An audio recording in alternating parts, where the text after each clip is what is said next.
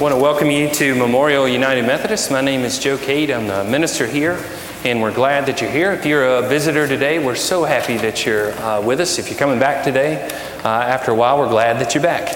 If you're a visitor, make sure you ask us any questions that you like, and we want to make sure that you feel welcome here.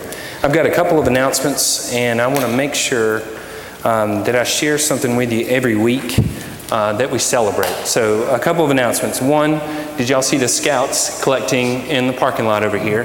That is the son of our Troop 107 director. His name's Stephen. He spoke to traditional worship last week and contemporary. They're collecting gently used items from a number of different areas. They'll be here till 1, so if you forgot and want to run home and you live fairly close and can run home and come back, please do so, and you can bring them anything that you like.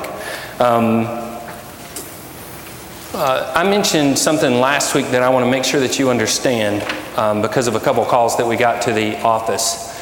Over however long it takes, whether it's 3 months or 5 months or 6 months, I'm going to meet with every one of you that wants to meet in groups of 10 or 12. And what I want to do in those meetings is hear about your story with Memorial, your favorite parts about Memorial, and your dreams for Memorial. So when I shared that last week to both worship services, we had a couple calls to the office that they wanted to make sure that they were in the 10 or 12 people that I asked. It's not going to be 10 or 12 people. It's going to be groups of 10 or 12 until it's done. And it's not complicated, and it's not going to be a test, but it gives me a chance to meet with y'all and get to know anything that you would like me to know before we start thinking about what we're going to do in the future. Something to celebrate today. Leanna Morris spoke to y'all, I believe it's 2 weeks ago, about her going on the mission trip. And if you are on Facebook and saw Leanne and are friends with her, you can see her smiling face.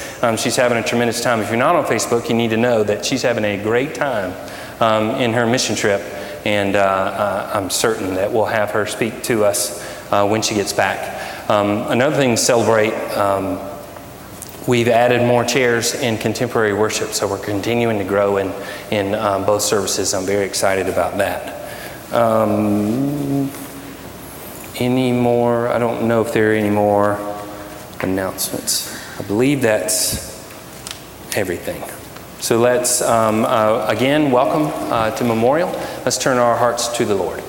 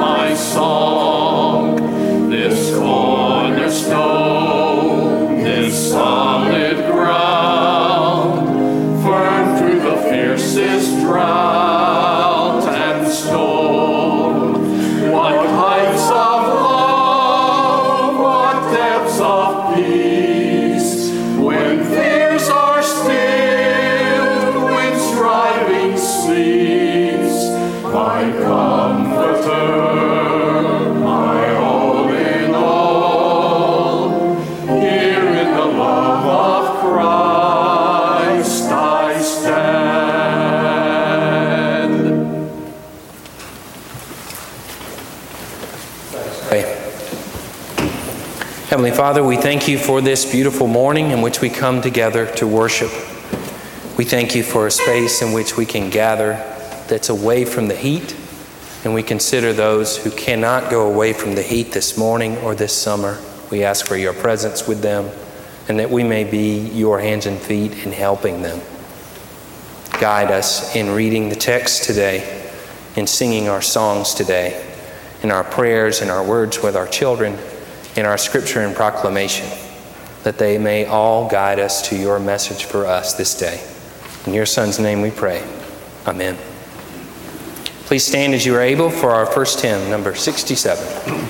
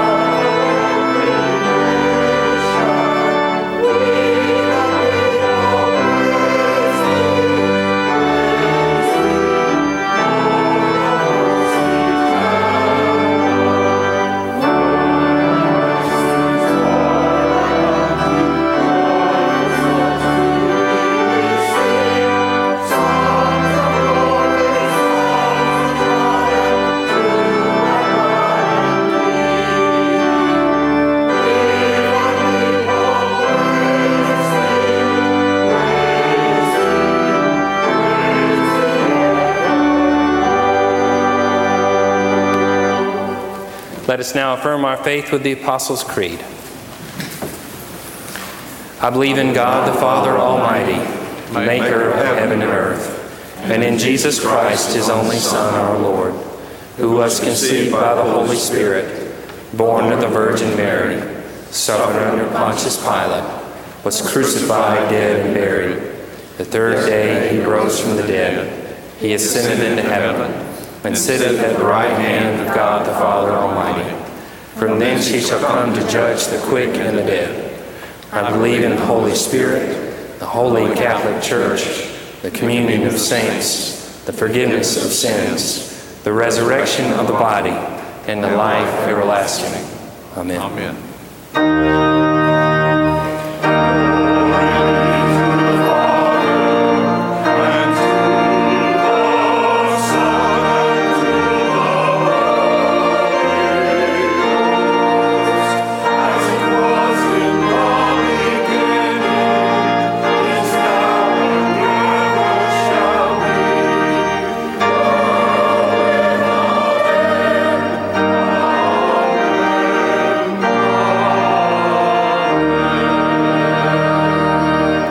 Please be seated. Can we have the children come forward for the children's moments?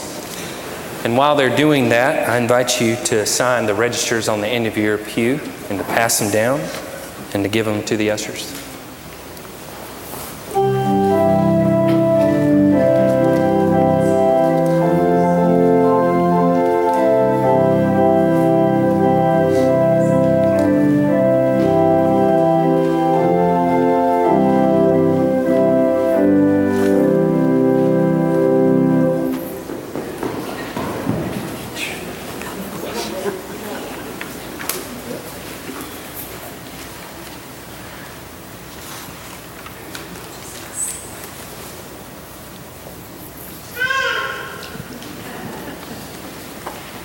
Good morning. Y'all doing good? Good.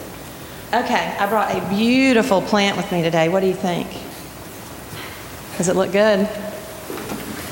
It doesn't look good?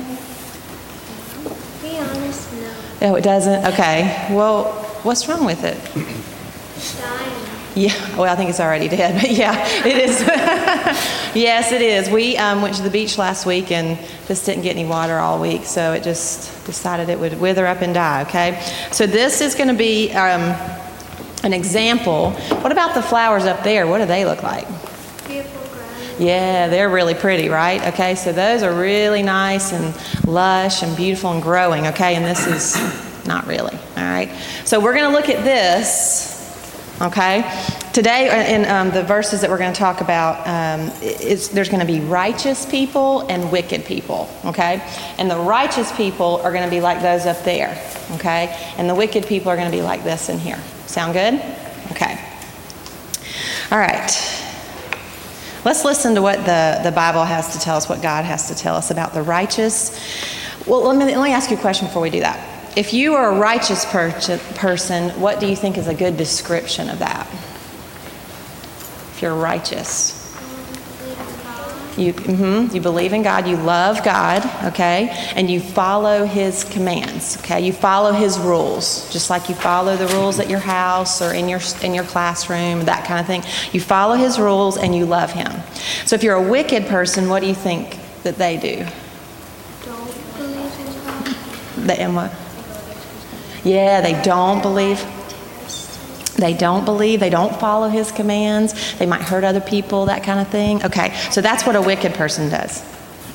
Paul used to be. Yeah, that's exactly right. And then he changed, yep.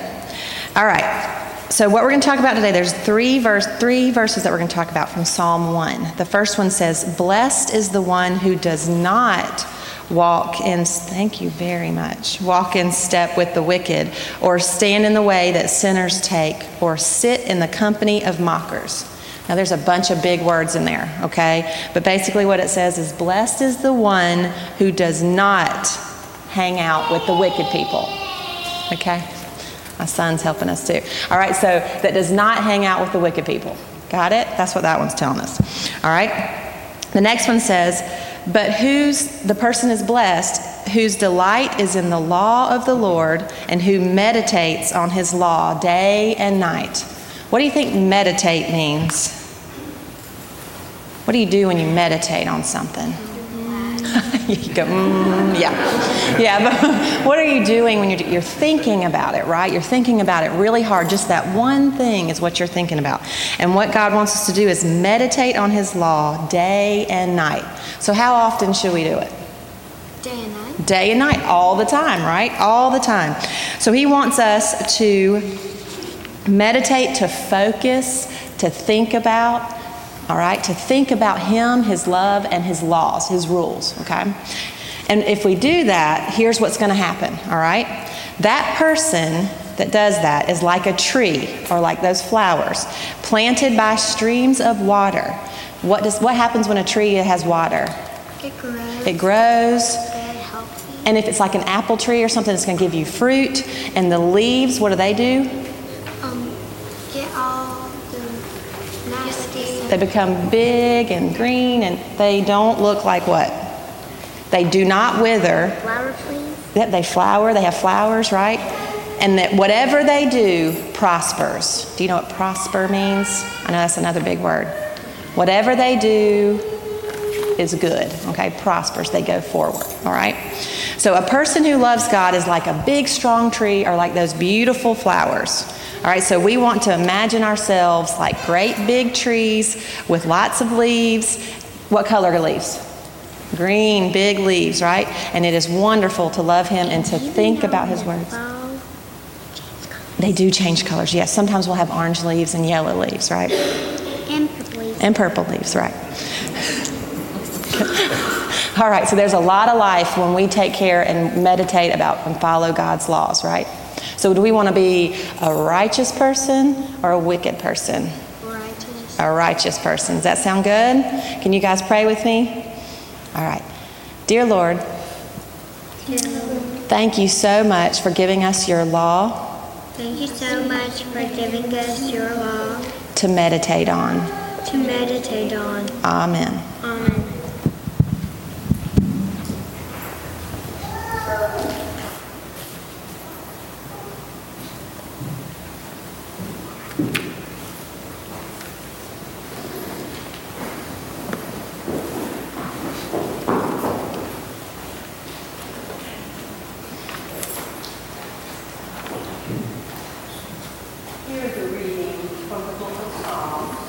Psalm 1, verses 1 through 3. Blessed is the man who does not walk in the counsel of the wicked, or stand in the way of sinners, or sit in the seat of mockers. But his delight is in the law of the Lord, and on his law he meditates day and night. He is like a tree planted by streams of water, which yields its fruit in season, and whose leaf does not wither. Whatever he does prospers. The word of God for the people of God. Thanks be to God.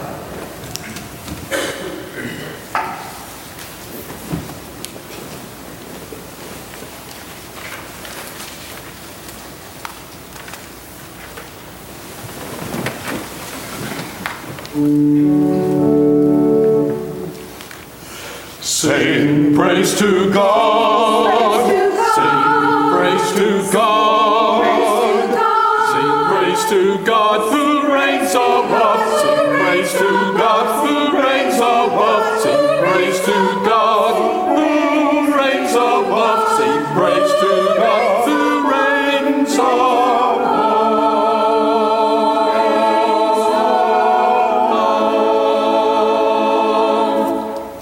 Sing praise to God who reigns above, the God of all creation, the God of power, the God of love, the God of our salvation.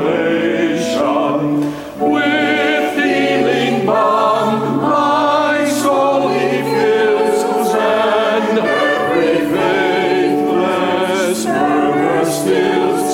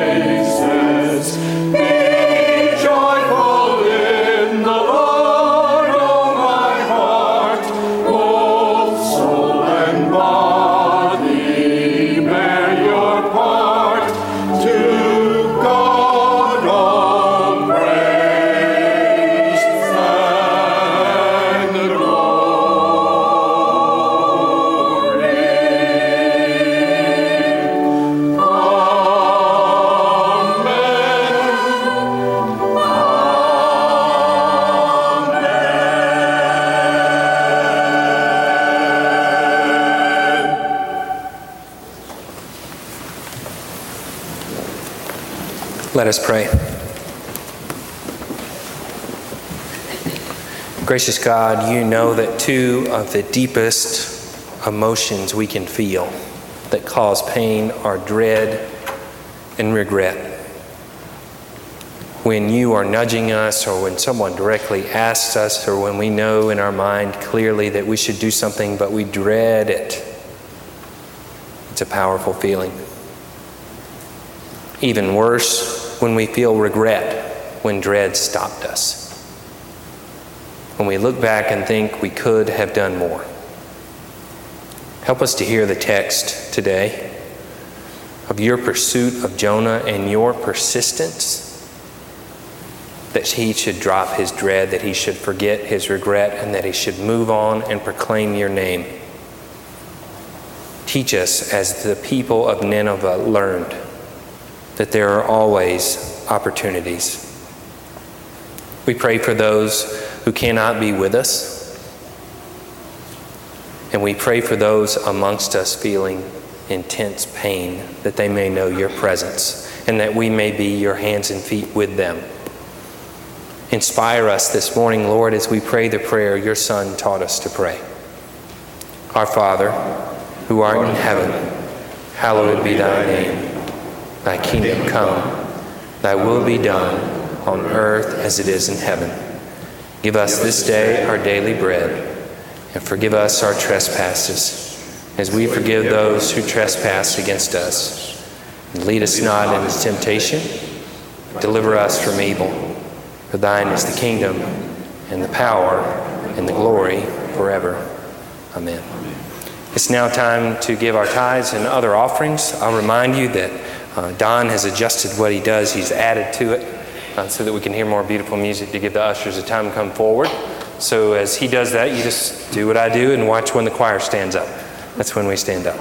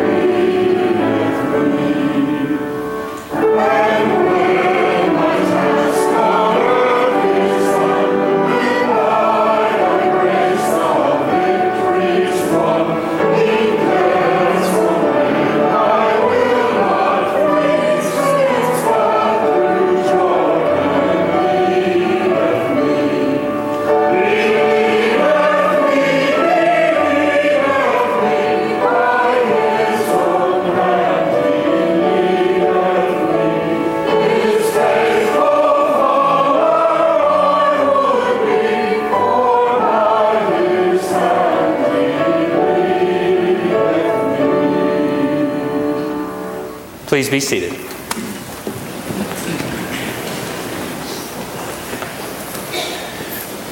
I'm going to borrow a couple minutes from my sermon that I'll cut out for y'all to look at your bulletin. I want you to look at the part that has the worship order in it, and look in the top left corner, and you'll see 8th Sunday after Pentecost. So that's a phrase that has to do with using what's called the Revised Common Lectionary. The lectionary is a pattern of choosing Scripture for churches that have gone on for centuries, and it's a model of choosing a text from the law and the history in the beginning, the Psalms, the Gospel, and a letter. Some churches, like the Catholic Church and an Episcopal Church, will read all 4 readings every worship service. And in many cases, these readings have something to do with one another, and they have to do with the season. It's a 3-year cycle, A, B, and C. And in year A, you celebrate Matthew. In year B, you celebrate, who you figure? Mark. And in year C, you celebrate Luke. A, B, C. John is not considered a synoptic gospel, meaning his story doesn't line up exactly the way Matthew and Mark's do. And so John is scattered throughout all 3, especially on big Sundays. The upside of having the lectionary is it gives you a structure for your day, for your picking the text. If somebody, if you ever work out and you go to a gym and you see a person only doing arms, that's all they're ever doing when you go there, and their arms are enormous, but nothing else is fit. If you don't use the lectionary, sometimes you focus too much on a particular text, and ministers can be bad about only focusing on the text that they like or reinforce their thought or whatever. The downside of using the lectionary is how familiar it can become, and you say, okay, we're doing this text again. So, upside, downside to both. I've been thinking about the way that I'll pick Scripture for both services. They'll be exactly the same, the Scripture that we have in both contemporary and traditional. And so I picked Jonah to give me a month to breathe, to see how we're going to pick the texts. So, at least for a year, I'm not going to use the lectionary as the way that we pick Scripture. And so you won't see 8th Sunday after Pentecost anymore in that slot starting in August. What we're going to do for a year is focused on a book for a season or for a month. And so it won't be the book that is the source of the sermon. It'll be the theme of the book that helps us pick the Scripture from the Bible that is that series. And so the 2 most prolific writers, or 2 of the most, in United Methodist thought in our nation are Adam Hamilton, who's in an enormous traditional church in Kansas City, Leawood, Kansas actually, and Mike Slaughter, who's in a rather non-traditional church in Ohio. Both of them prolific writers. Both of them celebrate each other. Both of them couldn't be any more different. They could not be any more different, their personalities. But their impact on the community, their dynamic worship, that sort of thing. So we're going to use books that they've written. So if you're the type of person that reads books, which I had to really get myself to do it, like exercise, then you're going to see that this week we're going to be talking about a theme that's in pages 15 to 37. It has implications for what you do in your small groups or what you do in your Sunday school classes. Should you choose, you could read along with what we're doing and it inform what you do in your groups as well. But you can keep doing what you do in your small groups in the way that you've done it to this point. But we'll be setting up what we do each week. You'll see what we're going to do the next week. So in August, we're going to look at a book by Adam Hamilton called Why. It's one of the thinnest books you'll ever see. It's one of the most powerful books you'll ever read because it has to do with why do tough things happen to us? What are we supposed to think when a storm just slams into a city? What are we supposed to think when our dear friend who's never done anything but take care of their body gets ill? those sorts of questions. And so if you go home today and you Google Why by Adam Hamilton, you'll see what we're going to be talking about in August. And each month prior to the month, I'll be talking about what we'll talk about the next month. Maybe times will go 5-6 weeks. So when you see here in the bulletin, it'll say where we're going with that book in the next week or the next month. So, way we're picking scripture. Jonah chapter 3. Starting with verse 1. That is on page 1438 in your Pew Bible, and I use, is that right? Yeah, 14. How can that be right? Anyway, that must be right. 1443. 1443 is what we're hearing. Sources have confirmed it's on page 1443 in your Bible. No. I have 1443. What do we have out there, people? 1438, all right? Multiple sources have confirmed that it may be on page 1438 in your Bible if you want to follow along, or you can listen to me say things. Those are your choices. Verse 1. Then the word of the Lord came to Jonah a second time. Go to the great city of Nineveh and proclaim to it the message I give you. Jonah obeyed the word of the Lord and went to Nineveh. So why do we have to say things more than once? Okay, people aren't listening. Why? Well, we'd rather talk than listen. You have way more control that way. You think. You can't imagine how much power and control there is, not in like a vindictive way, but in a helpful way, to listen to another person. But we figure if we're the one talking, we can control it. The second reason we're distracted. I searched this week, why are people distracted when they're listening? And I found an interesting statistic. We can talk around 200 to 250 words per minute. We can listen 300 to 500 words per minute. So the person talking has to be thinking through their process. Some people slow it down. Some people pause for effect. And as you're doing all that, the person's brain is thinking 400 words a minute, and the person's thoughts are only going 250 words per minute. And so you start getting out ahead of them. I can't believe I'm telling you this and giving you a reason to do it, but it is a fact. You start getting out ahead of them. You start anticipating what they're going to say. 3, people disagree. Maybe it's your animal that disagrees and doesn't listen. We've never had a dog before. We had a cat for 14 years. We knew that was just part of the deal. Cats just don't listen. They don't care. It's their world that you happen to be living in. But a dog, you think, there's potential that this animal might listen. So we've had a dog since August. His name's Baxter. He's a Dachshund Basset mix. We got him from the Humane Society. And we'll say, Baxter, come. And if he is into it, he comes over.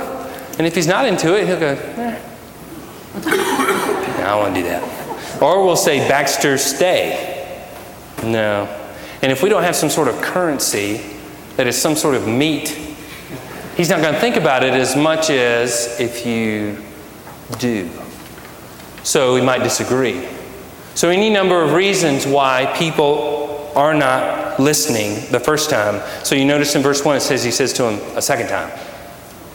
That's because in chapter 1 he told him the exact same thing. Go to the great city of Nineveh and tell them it's going to be 40 days or there's going to be trouble. And Jonah said, don't want to do that. He got on a boat. There was a storm. They threw him in the water. He was swallowed by fish. In the fish he prays, you are so merciful. You're so graceful, God, and I'm so thankful for your mercy in this moment. Very much like one of the two choices a child has in time out. Either repentance and saying, I'm so sorry, or explosion, double down, make it worse than what they were doing. But there's a chance they're going to say, I'm so sorry.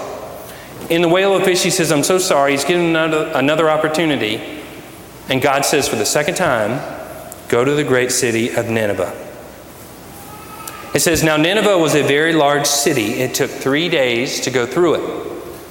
Jonah began by going a day's journey into the city, proclaiming, 40 more days and Nineveh will be overthrown.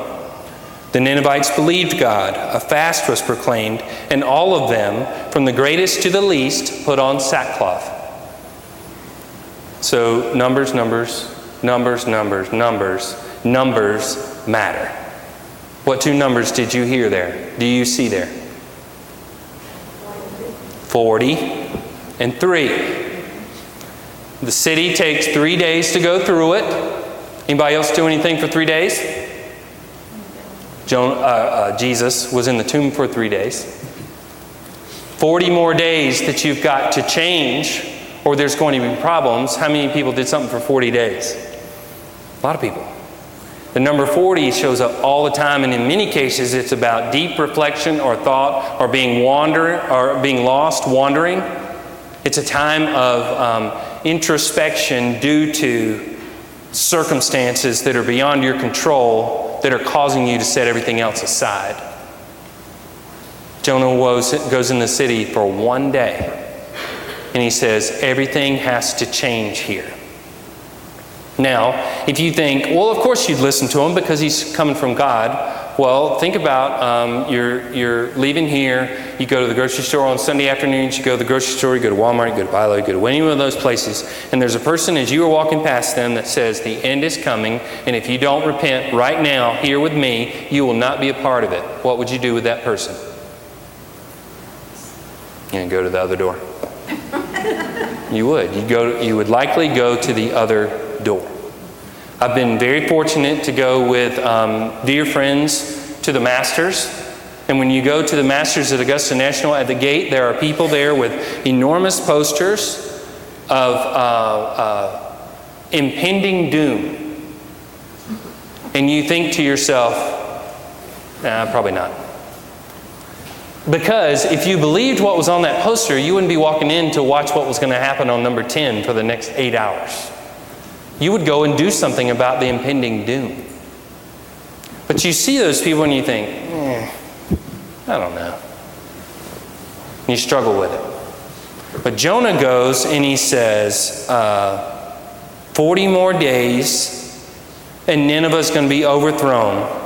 And they believed him in 1 day. In only 1 day. Now, let me tell you why Nineveh should not pay attention. Nineveh was an important junction for commercial routes crossing the Tigris. It was the highway between the Mediterranean Sea and the Indian Ocean, thus uniting east and west. It received wealth from every way. And it became one of the greatest of all regions, of the region's ancient cities, and the capital of the Neo-Assyrian Empire. We got no reason to listen to anybody. You realize how powerful we are? You realize how successful we are? You realize how significant we are? There's no way this is going away. We're everything to this region. Yet they listened. Why in the world did they listen? It's hard to imagine any reason for them to listen. But they did. What's even crazier is verse 6. When Jonah's warning reached the king of Nineveh, he rose from his throne, took off his royal robes, covered himself in sackcloth, and sat down in dust. This is the proclamation he issued in Nineveh. By the decree of the king and his nobles, do not let people or animals, herds or flocks taste anything. Do not let them eat or drink. So if you don't think a city's going to listen, this massive, successful city, why in the world would the king listen? Why do kings have to listen to anybody? In many cases, in many different realms, in many different centuries, all over the planet, kings listened to no one until they died or someone assaulted their nation and took them out. Or, I guess, one of their own people. No reason to listen. Let me give you 3 quick examples. David and Nathan. King David, a total war hero, a solid politician, but struggled personally. And when he made poor decisions, Nathan would have to go to him and tell him about those poor decisions and call him to change his ways, his thoughts, his actions, his words. You know how hard that would be for Nathan? For this most powerful man? Well, how hard is it for you to tell someone to stop chewing with their mouth open? How hard is it for you to tell someone to stop leaving their plate on the couch? To stop leaving, when they change the white paper to color paper in the printer in the office, to change it back to white? We don't want to confront people, even over the smallest things. And a lot of times we'll just let that build and build and build and build and build and build until we blow up at them about something that has nothing to do with the reason you're so angry. We just can't stand it. We'd rather just do it ourselves. But Nathan has no choice. As a prophet, he's got to speak to King David and tell him, I need you to change your behavior. Pretty mutually beneficial relationship of respect between those two. Elijah and Ahab.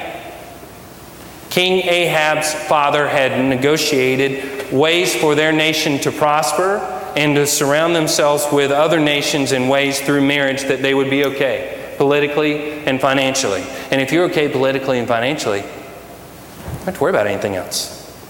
The problem was when he made those arranged marriages, Ahab is married to a woman who believes totally opposite things than the people of Israel do, the people of the one God. She believes in totally different things, and she'd love to persuade the entire nation to change. What does Elijah do? He's got to say something to King Ahab. King Ahab tells Jezebel, almost in a way like a 4-year-old telling their mom, I'm telling. Jezebel gets heated and makes Elijah run for his very life. We'll make that a series sometime. It's fun. Worse than that, Herod Antipas, one of controlling a region, one of 4 controlling regions, marries his brother's wife. John the Baptist doesn't care for it. He doesn't care for the way that it was conducted, and he doesn't care for the implications of it.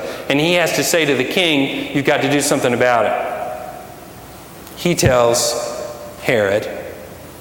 Herod tells his wife. His new wife is beyond heated and says that I want John the Baptist gone forever. Ultimately leads to the loss of his life. So what do you think the odds are of it working out to be a prophet to tell people something that they are doing that needs to change? Slim. Those are their people. What do you think the odds are of you going to another nation and telling that nation, y'all need to change, how that's going to work out? Slim. But the people listen. The people change enough that the king hears about it. The king is so moved that he changes and says, we've got to change everything here and all the animals and issue a decree that they should be covered. Verse 8. But let people and animals be covered with sackcloth. Let everyone call urgently on God. Let them give up their evil ways and their violence. Who knows? That's solid belief, isn't it? But that's something we do all the time. Who knows? God may yet relent and with compassion turn from his fierce anger so that we will not perish. When God saw what they did and how they turned from their evil ways, he relented and did not bring the destruction he had threatened. So, the most reluctant prophet there ever was defied the greatest odds there ever were to go to a nation and change them on behalf of God to follow God. Therefore, when you feel that nudge, when you feel that opportunity, I think in most cases with us, it's to reach out to that person in love and care.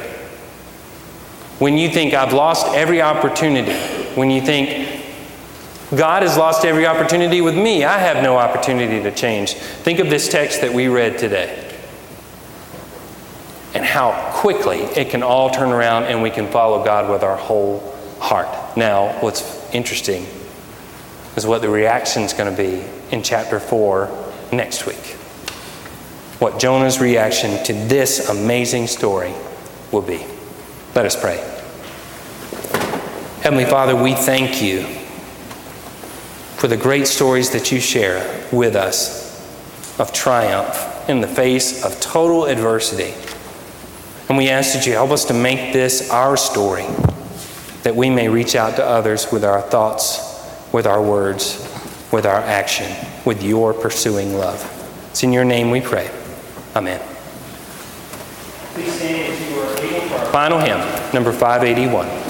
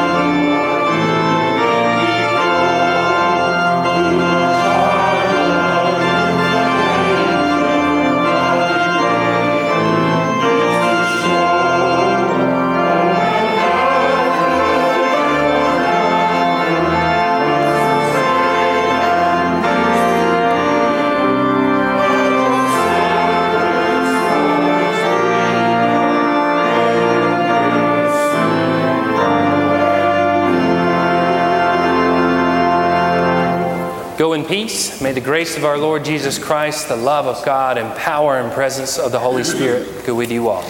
Amen.